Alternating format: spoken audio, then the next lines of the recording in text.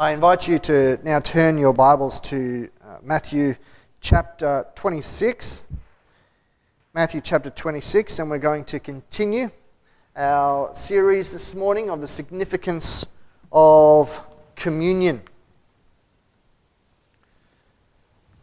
The title of this morning's message is The Transition. The transition of Jesus transforming the Last Supper, the last Passover supper, into the first ever Lord's table, or the first ever Lord's communion.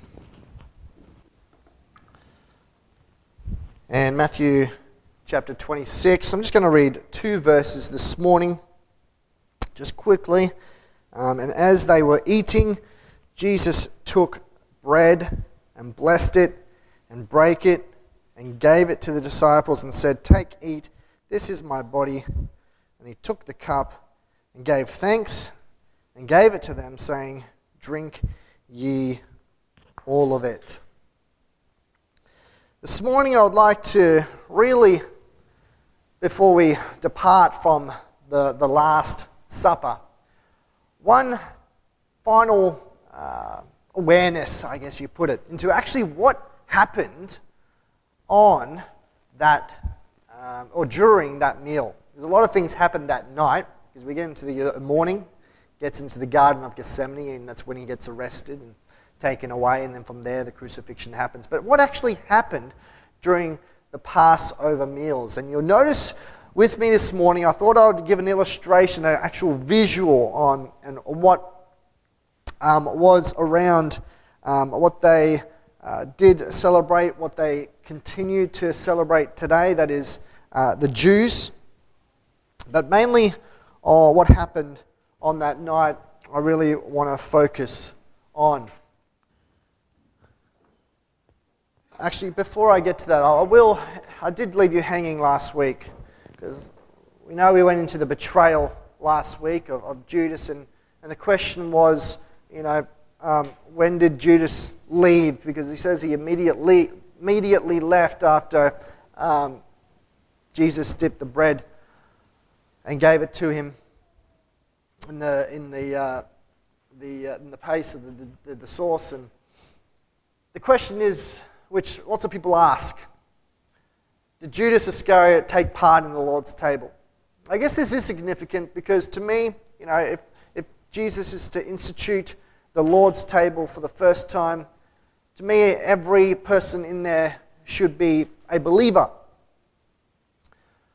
As the Lord's table is really ultimately only for those who have put their trust in Jesus Christ. And Jesus knew that Judas Iscariot would never put his faith into him through his foreknowledge at that time. But the reason people ask this question is because if you look at Luke chapter 22, and you might want to turn there for yourself, Luke chapter 22, Luke talks about the bread and the cup. Just say, for instance, verse 19, he took bread and gave thanks and brake it and gave unto them, saying, "This is my body which is given for you, this do in remembrance of me," just like what we just read in Matthew's account. Likewise, also the cup after supper, saying, "This cup is the New Testament of my blood, which is shed for you." So he said that, and then Luke goes on to say, but behold, the hand of him that betrayeth me is with me on the table. Well, wait a minute. Didn't Matthew just mention that before? We're being transitioned into the Lord's table, and then truly the Son of Man goes in verse 22. While unto him who is betrayed, and they began to inquire among themselves which of them it was that should do this thing. And I guess the answer to that question, which has confused lots of people through the years, is you have to look at Luke's reputation. Luke has a reputation for writing non-chronologically. In other words, he is a thematic writer. What that means is that Luke instead of writing from what happened from next to next, he rather writes about themes. He writes about subjects rather than what happened in order. For example, flick back a few chapters to chapter 3 of Luke. This is an example. I think it's Luke chapter 3. Yes, let's just start at... So, at the start of chapter 3, we're talking about John preaching repentance, John addressing the multitude in verse 7, then verse 15, and as the people were in expectation and all men mused in their hearts of John whether he were the Christ or not. So there's speculation, is this the Messiah? Is this the Christ? John answered, saying unto them all, I indeed baptize you with water, but one mightier than I come, the latch of whose shoes I am not worthy to unloose. Remember those famous words.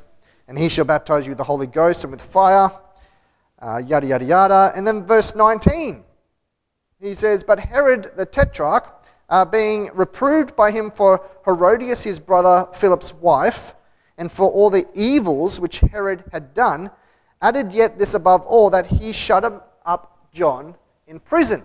So straight away he's just skipped through that, that story of John approaching Herodias, and he ends up in prison. And then in verse 21, now when all the people were baptized, it came to pass that Jesus also being baptized and praying, the heaven was opened. So now it's talking about Jesus' baptism. Who baptized Jesus? Well, John the Baptist. But how could he have done it if he was in prison? Well, obviously he wasn't. And this is an example of Luke going from subject to subject. He got to the point. And one reason this could have been is because when Luke was written, it was pretty much later than Matthew, Mark, and Luke's and John's account. By the time Luke had written his account of the gospel, Paul had already written 1 Corinthians. So we're talking about already there's trouble in the church, and they're already abusing the Lord's table, which we're going to get into in future weeks. So that might have been the reason that Luke did that. Everyone knew the story.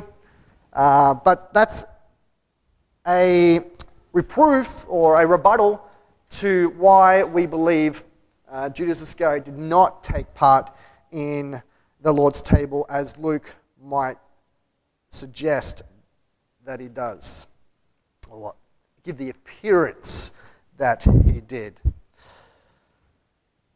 So this morning, as I just said, we might have been a new revelation for you. I knew it was for some that the table that they took part in was a U-shaped table. And in that U-shaped table, there was Jesus being second, facing the table on the left, John on his right, being as the second most important there, as the Jewish custom was. Judas Iscariot being to Jesus' left, and which was the guest of honor. And then from that moment on, everyone is seated in accordance to importance in relation to the Jewish tradition. And we understand that Peter over here is the least important, which we understand might be the reason of why they argued. Again, remember this was the second argument they had of who was going to be the greatest in the kingdom of God. Keep that in mind. They had just started, most likely, the meal with giving thanks, as was the usual custom. And you'll notice before me, I have 4 glasses of wine. Okay? This is not literal wine, by the way. This is grape juice, for those who are wondering, because I'm about to pass it out to the kids, whoever wants one, so it's not wasted. But this is just for illustrative purposes. This wine, just to make sure we're all on the same page, back in the day was diluted with water, so it's not the wine that we drink, or the strength of the wine that we drink today. It is believed, however, that during the Passover meal, it was doubly diluted. So instead of the ratio being 1 to 2, more than likely during the Passover meal, since it was a sacred memorial and commemoration that they're partaking in, quite serious. It's believed that they did 1 to 3, so doubly diluted, more water than was in the usual, an everyday occurrence. Whenever they drank, that is. Not that they're saying they did it every day. Excuse me. The first cup. Most agree, scholars that is, that because there is debate amongst what these symbolize, because everything has a symbol, remember? The first cup they took part in after the prayer. And most agree that this is called the Kiddush, which means sanctification.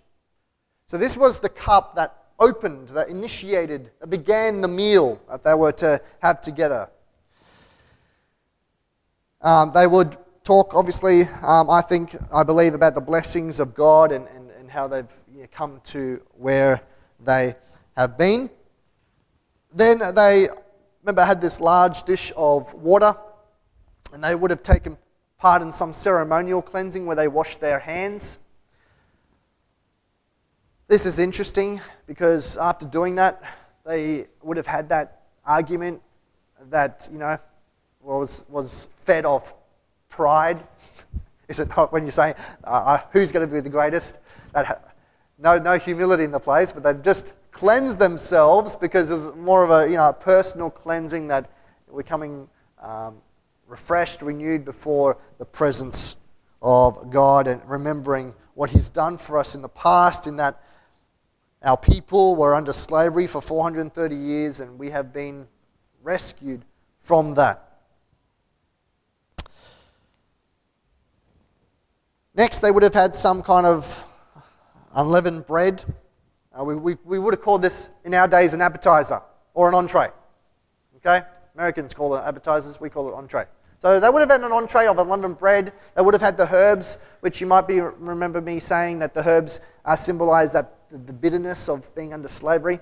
And with that herbs, they would have had the paste that I've been continuing to talk about. They call it I think it's under the Jewish accent, haraset or haraset. Okay? Maybe it's not enough in there. Haraset. Okay? That's the paste or the dipping sauce. We call it a dip, right? Because you want to get your bread into some kind of, make it taste somewhat nice, right? They just didn't have this bread and then just eat it like that. So that would have been an entree. And then after that, they would have had a second cup. The second cup, which is believed to be called the cup of plagues from my research, the cup of plagues. This is where the head of the table, being Jesus in this meal, would have talked about, how, and this is done every year, by the way, in the Passover meal. They talk about the story of how God took them through the Exodus. Okay, so it's the telling forth of the story. What are we here for? The meaning of this meal. So this is the second cup, the cup of plagues. After that, more than likely, they would have done some singing. And the singing is called, or they would have sung what we call the Hallel. And this is the H word I was looking for this morning, the Hallel. The Hallel comes from the English word we say hallelujah. Hallelujah means praise. The Hallel is believed to be Psalms 113 to Psalm 118. Now some say they sung it all at the end. Some say they sung two of the Psalms here, 113 and 114 at this time, which to me makes more sense, just to mix up the singing. But that's the Hallel they sang after that. The lamb is brought out now. Remember, the lamb had to be fully roasted, no bone broken. It had to be perfect sacrifice. All of it's described in Exodus chapter 12. So this would have been passed on from generation to generation. That's come out. And are they going to have the lamb by itself? Probably not. More than likely, they're going to have some more unleavened bread and the haraset and all that stuff. So they would have had some mixture with their lamb, just to probably to break it up, the flavour. So bread, it's obviously, it would have been bigger than this, would have been a large loaf, so you would have had to break it off and give a bit to each person. More than likely the head of the table would have done that. And then they would have had the third cup. Okay, so this third cup right here of wine, remember, doubly diluted with water. This is sometimes called the cup of redemption or the cup of blessing. It's most commonly referred to as the cup of blessing because we believe that Paul relates this cup of blessing to what he describes in 1 Corinthians chapter 10, where he's transferring the cup of blessing to the cup of the Lord. So this is the cup, the third cup, where we believe it takes place, that Jesus transforms this cup into what he symbolizes as his blood. So after this one, they would have done some more singing, probably the rest of the Hallel, so Psalms 115 to Psalm 118. And then after that, they would have concluded with a fourth cup of wine, and this is often called the Hallel. They probably would have done some more singing with that in hand. But some people call it the cup of acceptance. Okay? Some people also relate this one. Now, I don't think Jesus did this, by the way, because it wouldn't make sense that Jesus did this, because you might be wondering right now, asking the question, why do you have a fifth cup? What is the fifth cup, and why is it empty? Because Peter more than likely would have asked this question, because he's the one that got me the cups. So 5 cups. Why have you only filled 4? Today, let's just say a Jewish celebrates Passover, which some still do. This is like the cup of Elijah, because they're asking Elijah to come down and herald or declare for the Messiah to come forth, come down to earth and resurrect his kingdom, which we know the Messiah is Jesus Christ, but they haven't got onto that yet. They're still waiting for him, aren't they? Boy, they'll know when the second coming arrives. Is that the only thing that happened? Oh no. What else happened during that night? Well, we went through the betrayal. We know about the washing of the feet. Jesus humbling himself and washing all the disciples' feet, being a lesson for all the disciples. In and amongst that, with the betrayal, came the entering of Satan into Judas after he dipped bread. Judas has left. We had more than likely with the section we're going to get into, the Lord's table. What else happened? You look at John. Never realised this. John, chapter 14, as famous verses. You'll have many mansions. John chapter 15. We're talking about the vine and the branches, and remember, greater love hath no man than this, that a man lay down his life for his friends. John chapter 16. In the world you shall have tribulation. These are famous chapters that we reflect on and we get a lot of verses from. That all would have been in this night. That would have been preached to the disciples during the Passover meal. When that happened? Well, we don't know exactly. Was it all at one go? Well, we don't know. John chapter 17. That whole chapter devoted to the prayer of Jesus. That's a whole prayer. A big prayer. That would have been tonight in the Passover meal. Most likely towards the end. Because they said, if you go later on in the chapter Matthew chapter 26, in verse 30, when they had sung a hymn, they went out into the Mount of Olives. Whether the prayer came after that or before, we don't know. It's not recorded. But all that stuff happened. So this would have taken quite a long time, right? We're talking about hours and hours. And through that, there would have been, informal conversation between each other, just like a normal, gathering of, men and, hey, how's things and all that stuff. So a lot of stuff happened. But in and through that, which we believe, Matthew chapter 26, and in the third cup, that third cup, which believers took part, we're focusing on verses 26 and 27 just briefly. And I'll start it this week, most likely conclude it next week, but the first communion, which we're going to explore, will go into these three headings: the directive that was given by Jesus, the doctrine that entails, and the duration of this Lord's table. So quickly, here it is. As they were eating, Jesus took bread, blessed and broke it, and gave it to the disciples and said, "Take, eat, this is my body." So a few things that might be new to you and asking questions at this time. As they were eating, so most likely as they were still eating the lamb, because the lamb, according to the Jewish law, had to be eaten by midnight, so they had to midnight to do it. It was a whole lamb, so it would have taken quite a long time. As they were eating, Jesus took bread. More than likely, he would have taken the bread and he blessed it. Now this blessed is very similar to what he does with a cup. He gives thanks. To me, these terms are used synonymously. They are different Greek words, but when you look at when these words are used, blessed and give thanks, they are used quite interchangeably. With the blessing would have come giving thanks.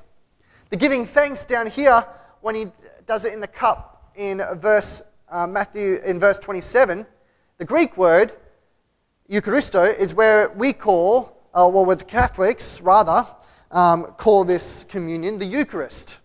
So that's the other term that is given to the Lord's table, the Eucharist, and that's what it means, giving thanks. So each time we come together, we are giving thanks for the bread and the cup.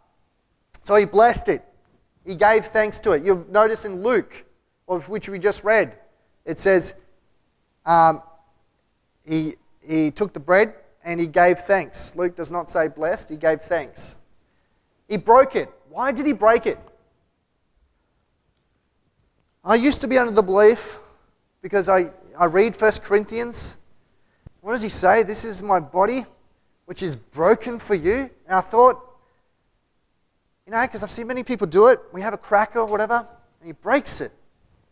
Does he break it to symbolize the body? Or did he just break it just to be able to hand it out to each other? Could it be that it was just he broke it off just to say that, hey, here you go, John, here you go, Peter, here you go, James. Paul uses a particular word in 1 Corinthians chapter 11 when he says this body is broken for you, because we know Jesus' body was not broken. All you have to do is read John chapter 19 verse 36. As a prophecy that had to be fulfilled. Not a bone was broken.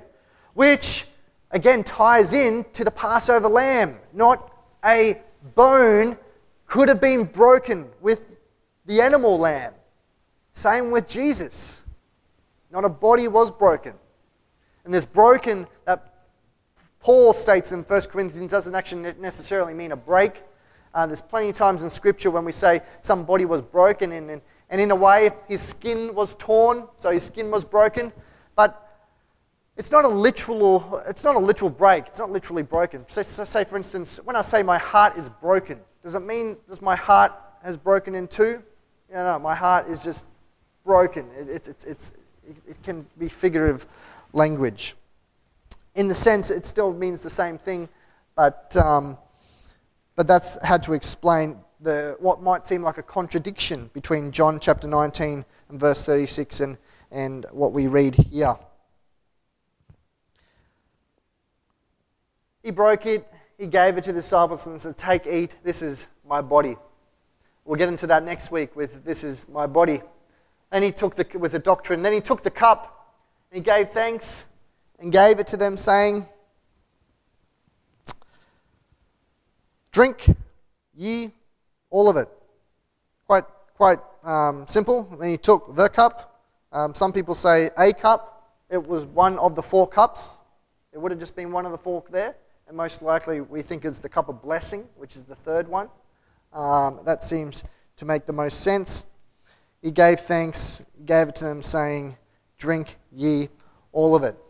So that's the other question that I've answered for myself, because I had the question myself. You know, we look in 1 Corinthians chapter 11 and it says, we're given the bread, we give thanks, and he gave thanks. It says, "Take, eat, this is my body which is broken for you, this do in remembrance of me." And then Paul writes, he took the cup, and after he took the cup, he just goes, this is the blood. But he doesn't say he gave thanks. Did he give thanks for both? Well, the answer is yes, because here we're given the account that he took the cup and gave thanks. And he gave it to them, saying, "Drink from it, all of you." What that actually entails, which we go into the doctrine, is what we will begin with next week as we explore the doctrine of the Lord's table and the duration of the Lord's table, which we see in the next 2 verses, verses 28 and 29, which concludes the last Passover meal, transitioned or transformed into the first ever Lord's table.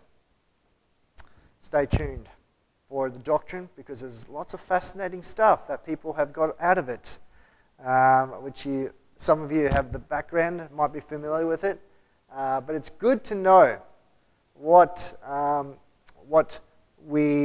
people can interpret out of it and what we should interpret out of it. Let's pray. Lord God, we thank you that we have this sweet recording of what took place that very night in which you were, 1, betrayed, Lord, 2, and ultimately what we know began the journey where your plan of redemption was completed, Lord, where on the cross you declared in your words, "It is finished." We just thank you that we are a people this morning that can be called redeemed. For you, the Lord Jesus Christ, is our Redeemer. We thank you that we've been bought back with a price, and we recognize this morning that that price is the precious blood of Jesus.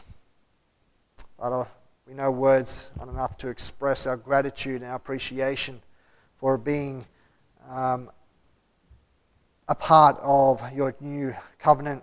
Lord God, we just pray that you just help our lives to be a living sacrifice, which is holy, which is acceptable unto you, and which is our way of expressing our appreciation and our thanksgiving towards what you have done for us on the cross. May this be true in our lives each and every day, and may we be encouraged or even challenged through it, Lord God. We ask this in Jesus' name.